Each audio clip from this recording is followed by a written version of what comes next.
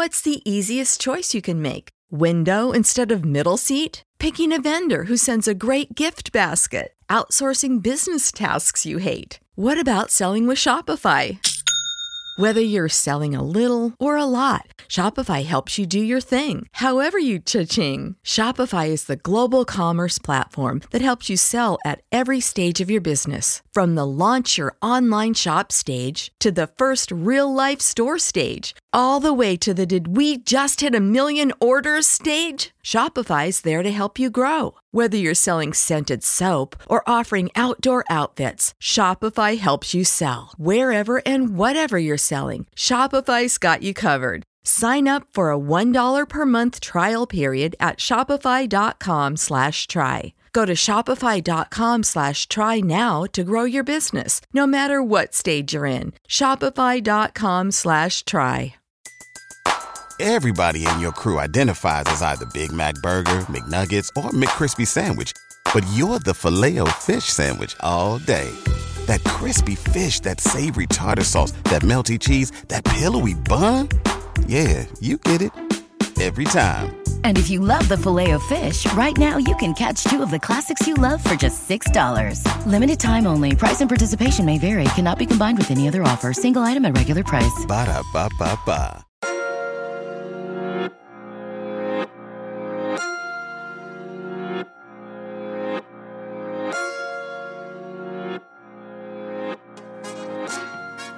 The Therapy is a Christian podcast is all things mental health and Christ. We specifically talk about how mental health and God are merged together to foster growth, healing, and making mental health a normal conversation. I'm your host, Rosin Renee, and welcome to the show.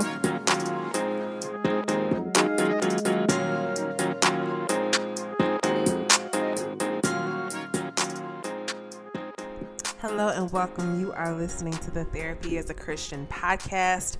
I am your host, Rosin Renee, and welcome to another episode of the show. I am so happy to be back with y'all in front of the microphone because we are recording part 2 of the attachment style series, I guess you could call it. It was supposed to be probably one episode, and I thought it was going to be one episode, but girl, y'all know I talk too much. And this episode, girl, I'm just going to go and say it's probably going to be top 5 because I'm going to really delve into one of the attachment styles that I personally feel like I struggled with the most. As a reminder, a part of me bringing up attachment styles, if you have not already listened to, please go back and listen to part 1. Part 1 is going to give you a way more context into why I chose to talk about attachment styles. But just a brief disclaimer, even though I am talking about attachment styles, this is a psychological theory, meaning theories are things that are tested with like hypothesis and all that kind of stuff of like, if this is this way, it's this way because of this. And sometimes it's true. Sometimes it isn't always true. This can be true for different people.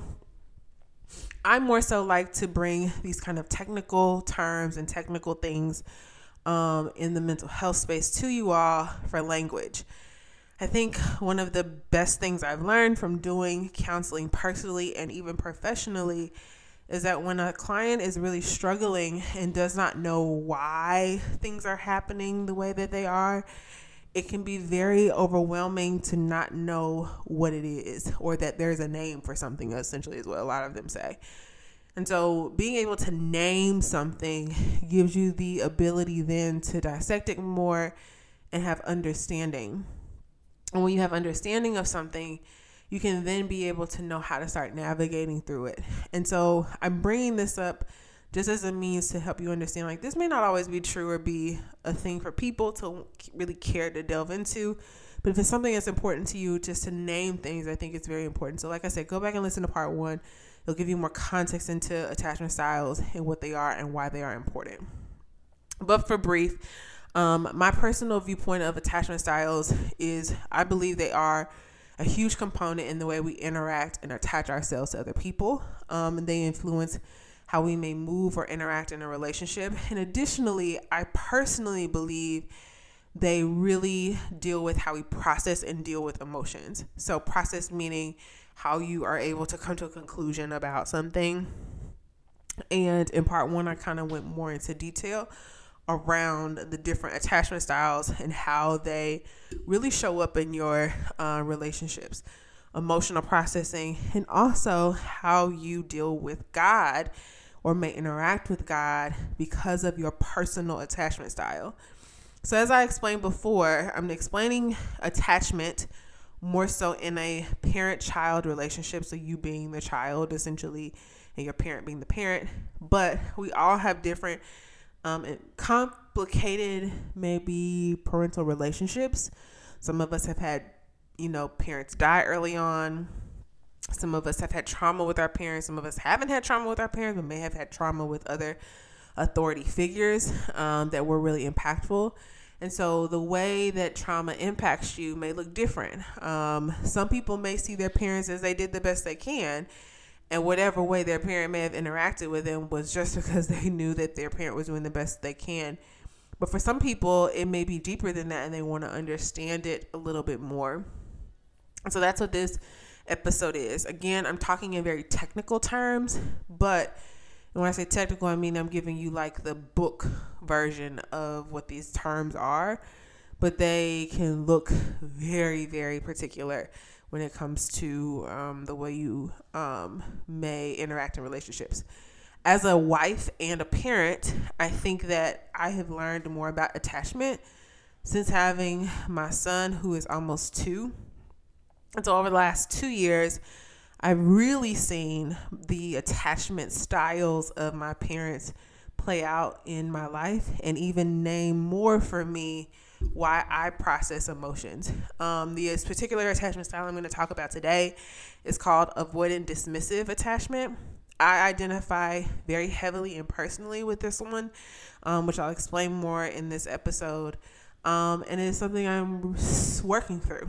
Like, to be honest, it's something I kind of discovered maybe in the last year, but it is really hard to work through. And like I stated in the last episode, we have to move past the place of feeling perfect in our healing process, because regardless of what anybody says, healing is so ugly.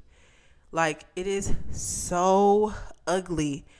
And I have really learned more recently with God in the last 6 months how my ugliness is something he adores that I bring to him, which is a hard concept to process through, because I think, especially for me, I grew up really trying to be perfect or try to be like there was nothing wrong.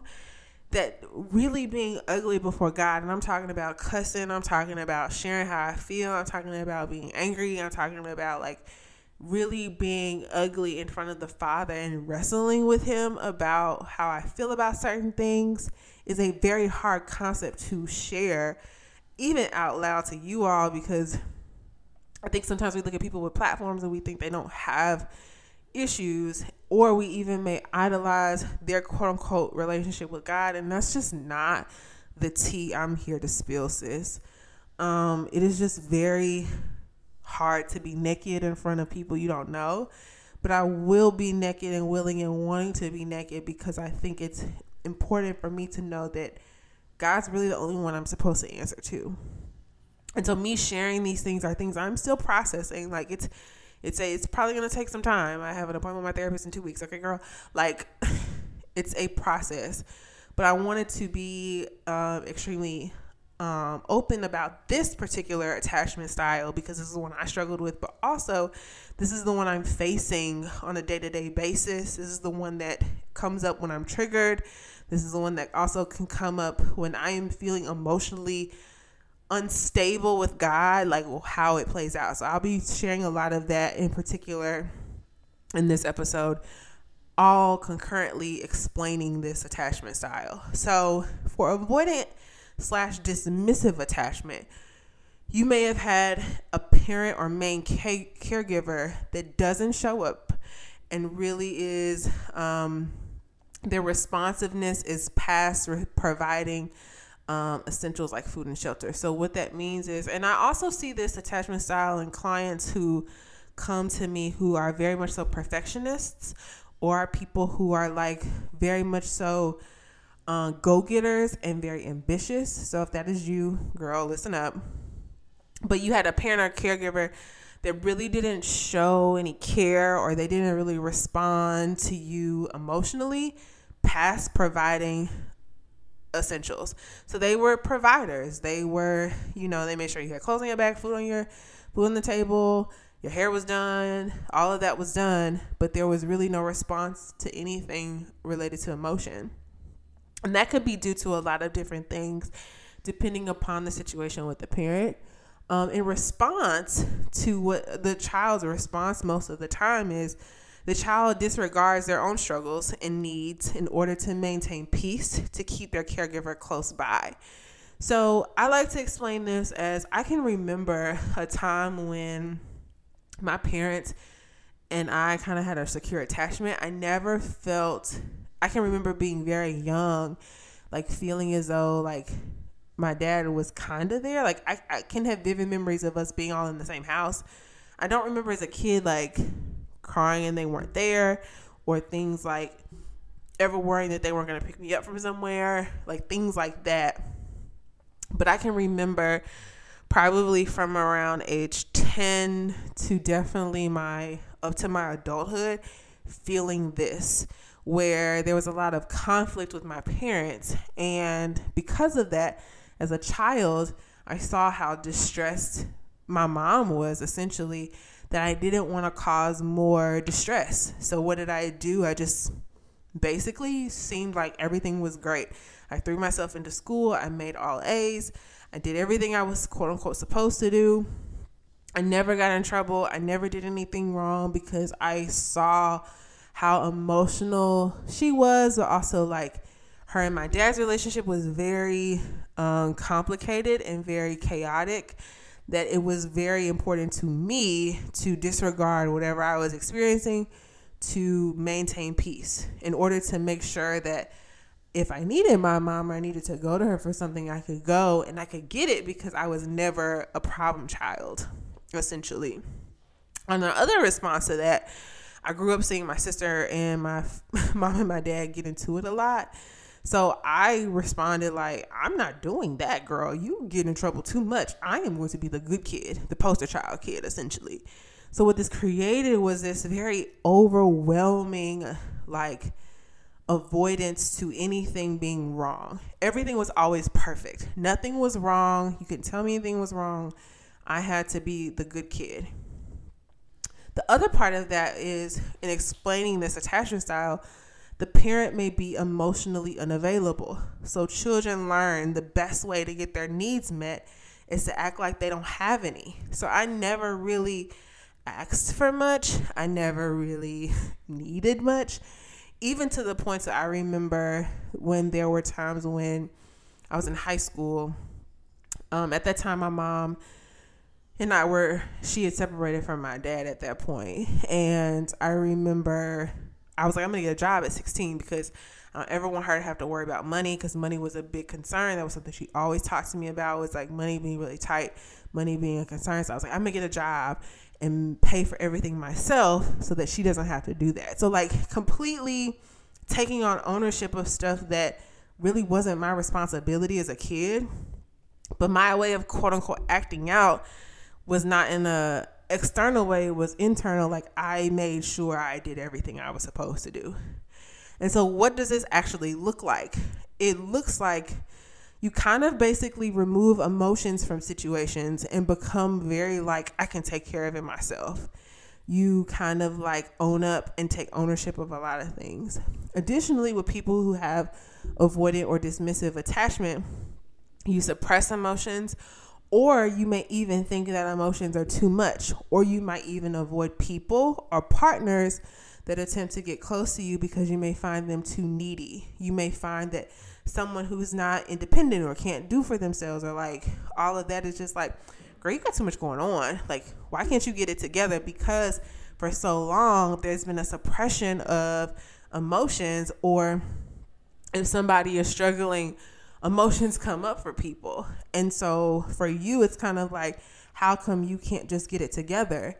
because in your eyes, your emotional needs essentially weren't really met. So you learn the best way to handle things is to act like there isn't them at all, that emotions don't even exist at all.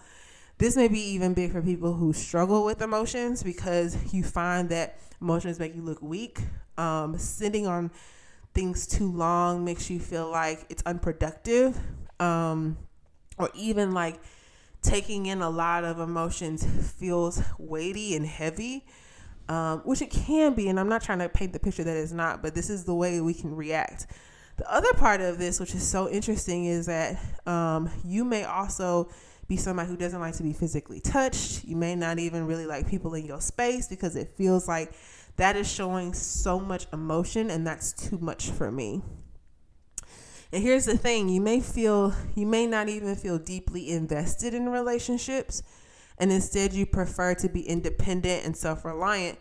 So when things end, you're able to kind of like get over it without dwelling on it, when not really knowing that that's a trauma response, because a part of something ending or a relationship ending or something ending is grieving. Grieving is a normal process.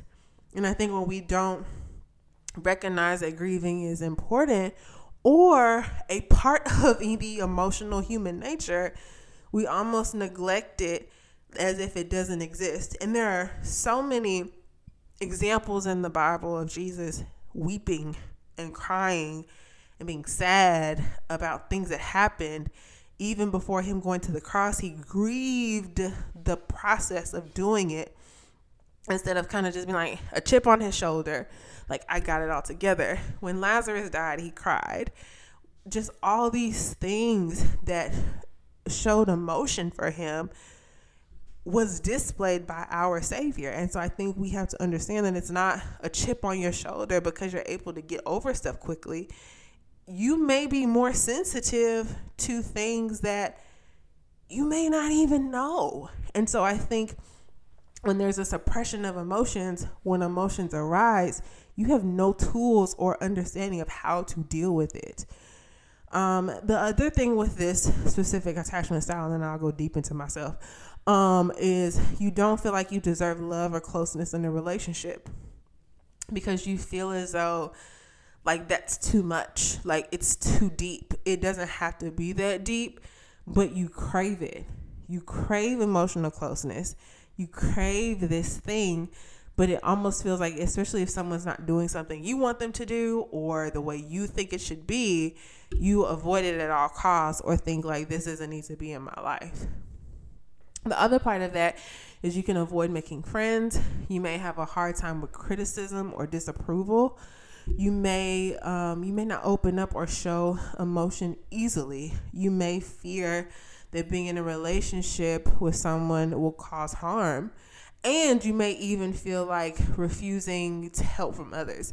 So this really comes from people who are extremely independent and self-reliant, that they feel like they can't ask for help for anything. Because again, your emotional needs weren't met. So you don't even have the tools to understand that you need to be, that even asking for help is asking for emotional support.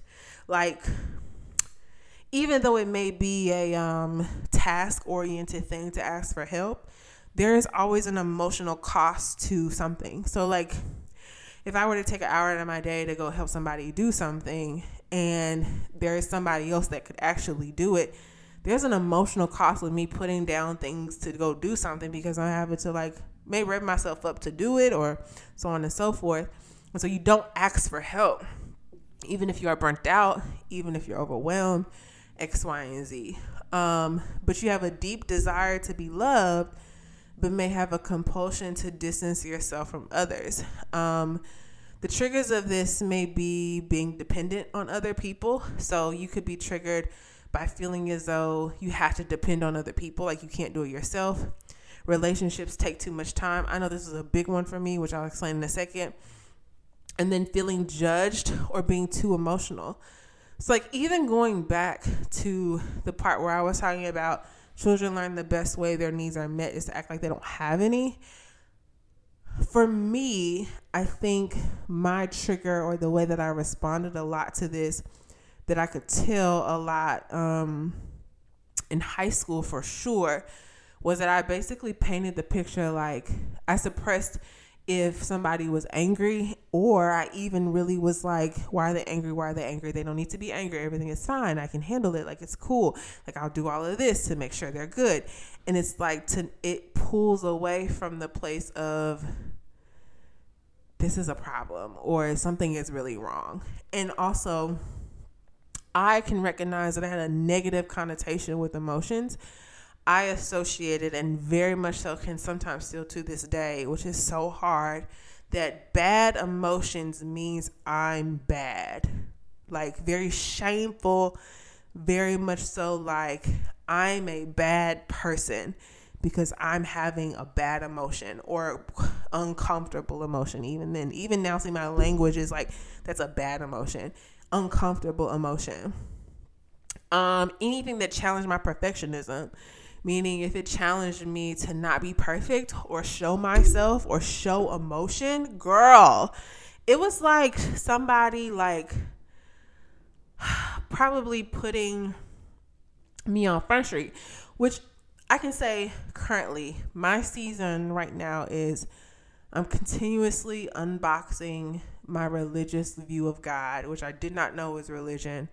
But it was, again, very boxed in perfectionism and also very avoidant, which I would talk about in a second. Everybody in your crew identifies as either Big Mac Burger, McNuggets, or McCrispy Sandwich.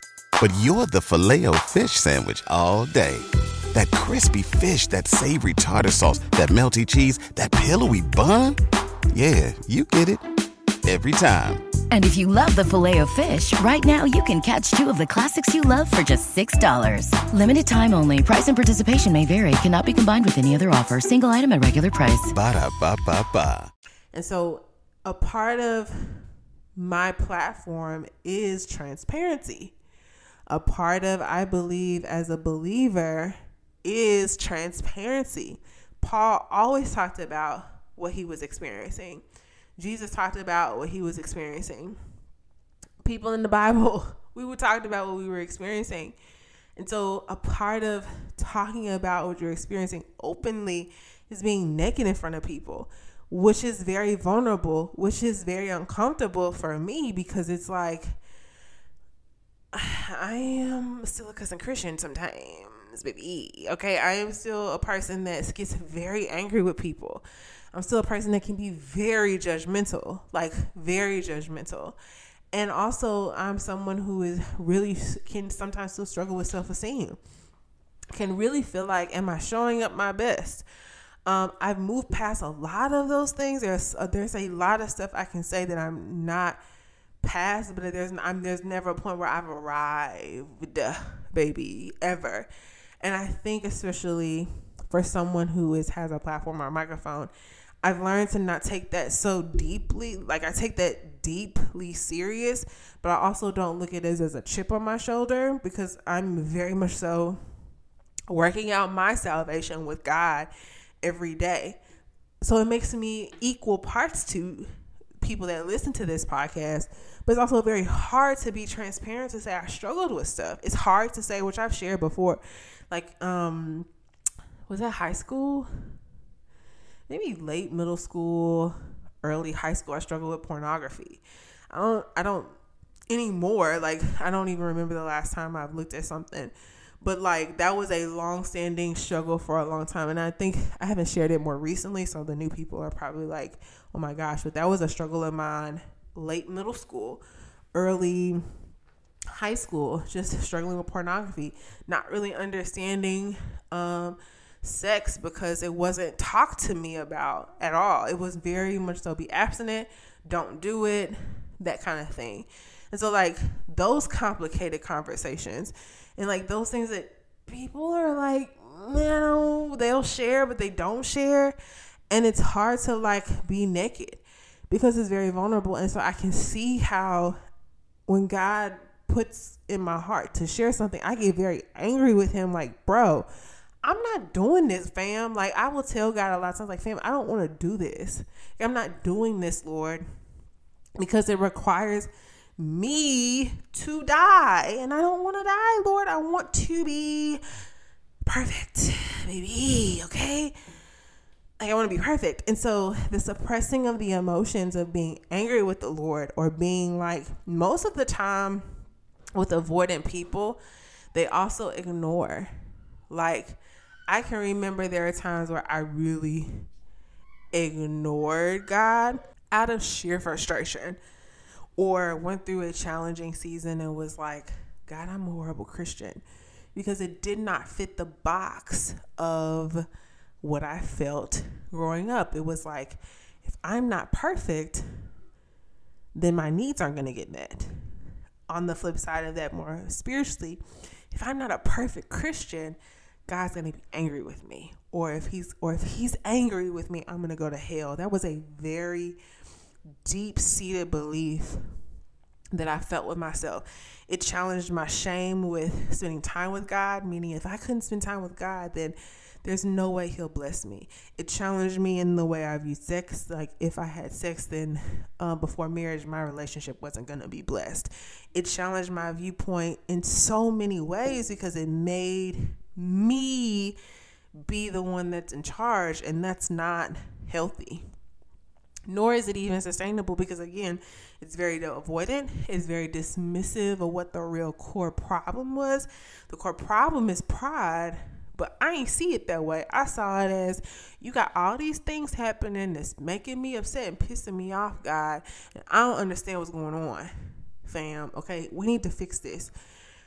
The other part of that, when I was talking a little bit more about you remove emotions from situations and become I can take care of it myself, that's where we go into the extreme part of this, where you will become very independent. You find people who have very avoidant and dismissive attachment be very successful, because they see emotion as a detriment. They see emotions as, if you dwell on this too long, like, your mindset ain't right. And I have a viewpoint on this in a way now where I understand. I think emotions have to be processed in order to come to an understanding and a conclusion. But emotions are necessary in any part of a scenario, and in some scenarios, because they help give a compass to the true root of what's the problem. If you felt abandoned or disappointed by something, sometimes you do have to process that disappointment. You can't just say, well, forget it and move on, when you're really then walking around hurt, and then you can't even move in business relationships. You can't move into other trusting relationships, because you feel like everybody is going to disappoint you. But you can find that people who are very successful may struggle with this, because there was a deep-seated don't respond to emotion growing up, because emotion is bad completely. So a big part of this for me, let me think of, there's anything else. And then also lastly, before I go into more things about myself, is feeling like things are too much. Like, I can remember part of in relationships I've had, and not to say they still weren't unhealthy, because they were unhealthy. I think another thing about avoidant dismissive attachment is you often can have people come into your life who are very clingy, and you feel like you have to help them, or you feel this need to help them because of certain things that, well, no, I take that back. That goes back more to anxious attachment, which I talked about. Okay, no, with this one, there were times I could tell when people were too clingy. I was like, you got too much going on, girl, and be like, bye.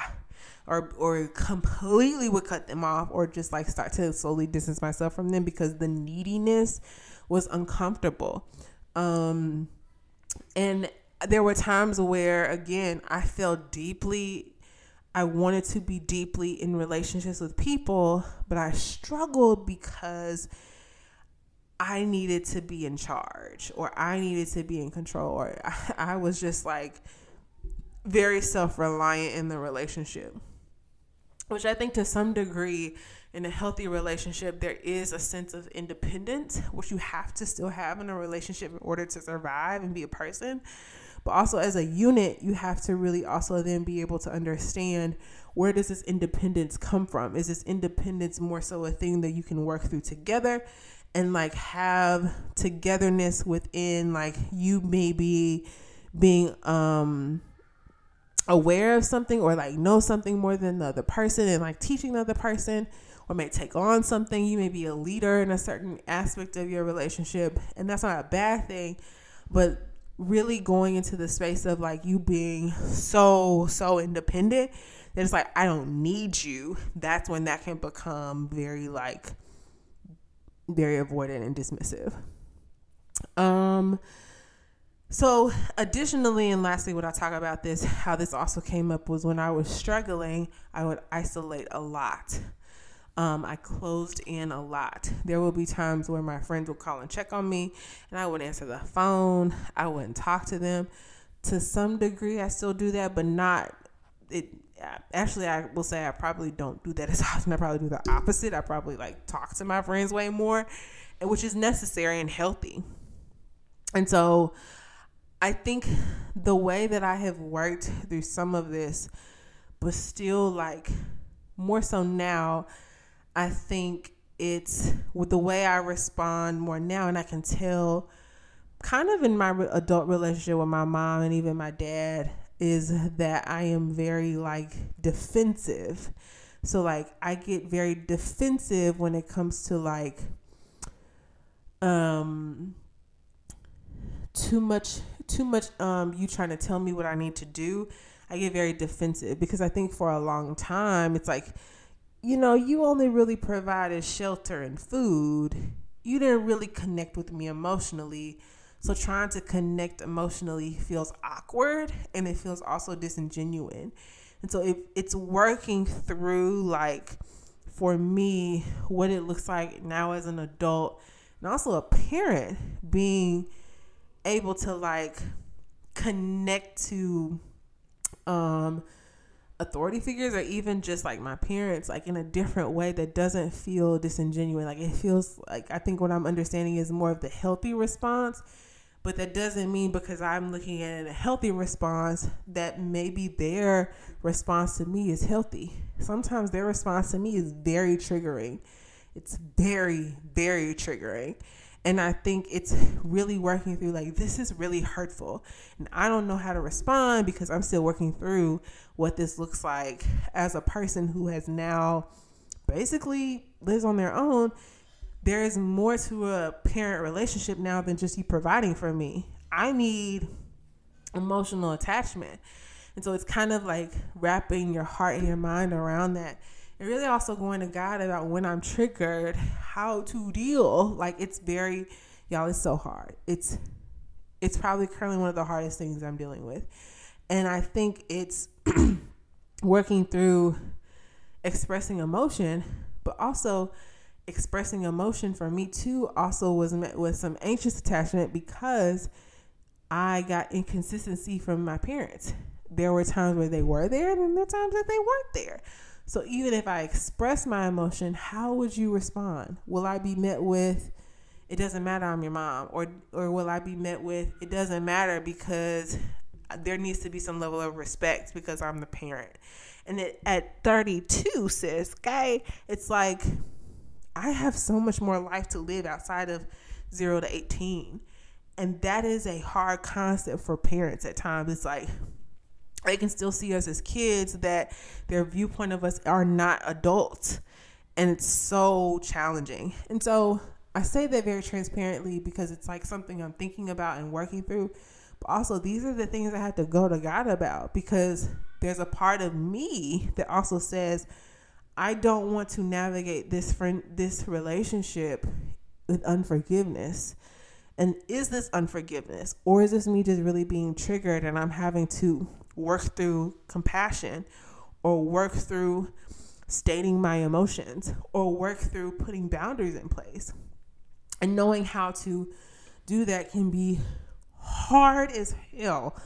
I don't care what nobody say. And so how you work through this is practicing expressing your feelings. Because one of the things with anxious avoidance is you had no tools of emotions.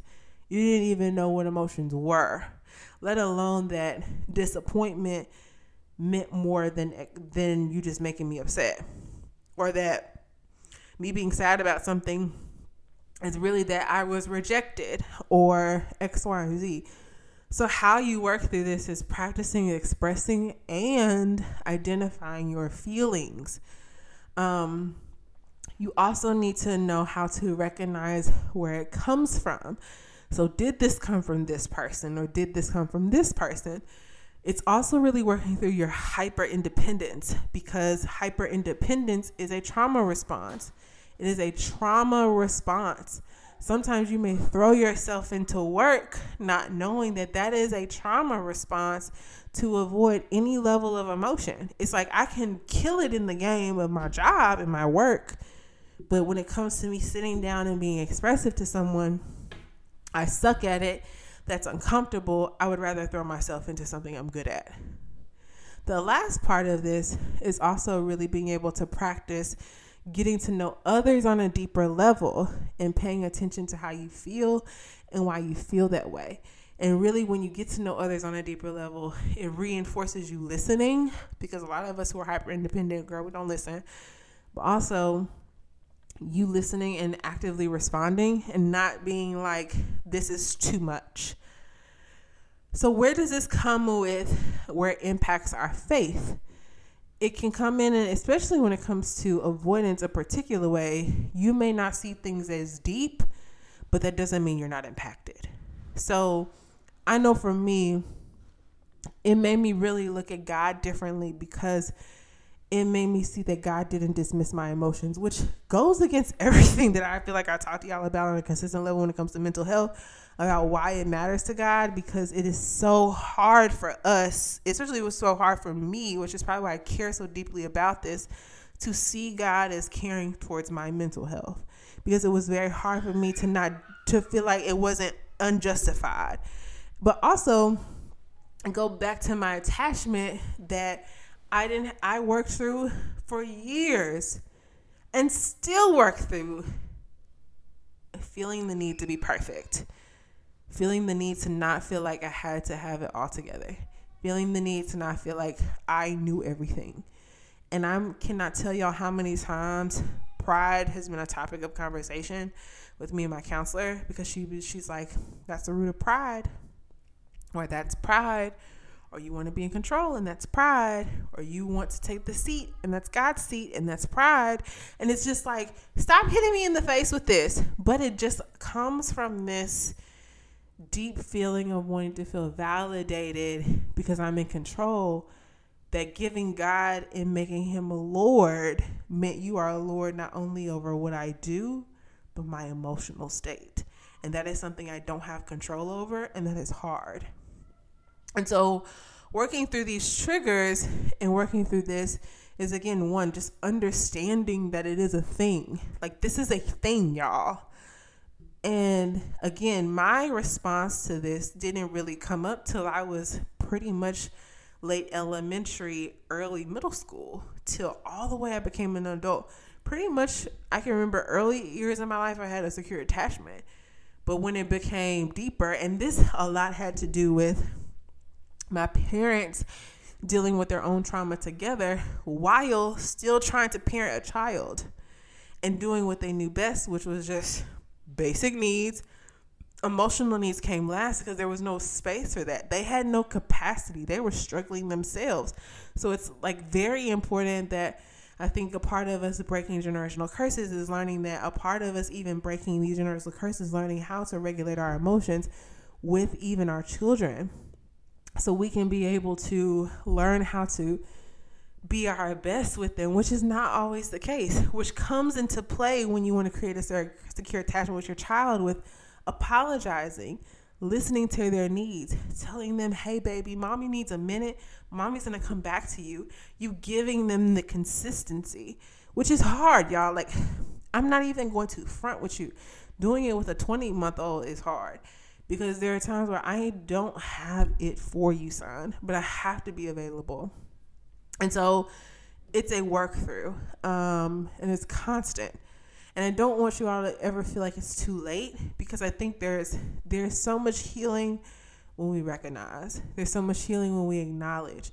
And even if I never get the full acknowledgement from the people who raised me on some of these things, it doesn't mean that God won't fill those holes, because he does. He really, really does. And he is a true example of a great, great father.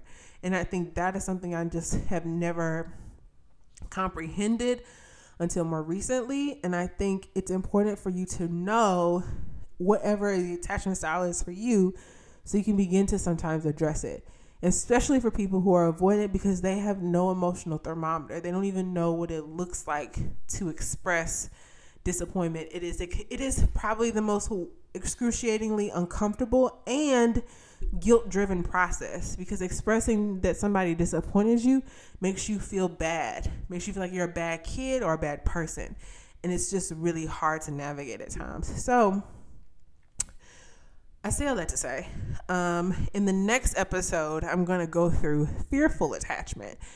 And basically, fearful attachment is a combination of both, but it's a little bit different, which I'll explain. And then we'll kind of wrap up in all 4 of these, and I'll kind of go through them again to kind of explain. So I shared a lot with y'all. Y'all be knowing all my business. Okay, girl. But I'm here for it. I love y'all, and be on the lookout for next week's episode, and I'll talk to y'all soon. Everybody in your crew identifies as either Big Mac Burger, McNuggets, or McCrispy Sandwich. But you're the Filet-O-Fish Sandwich all day. That crispy fish, that savory tartar sauce, that melty cheese, that pillowy bun. Yeah, you get it. Every time. And if you love the Filet-O-Fish, right now you can catch 2 of the classics you love for just $6. Limited time only. Price and participation may vary. Cannot be combined with any other offer. Single item at regular price. Ba-da-ba-ba-ba.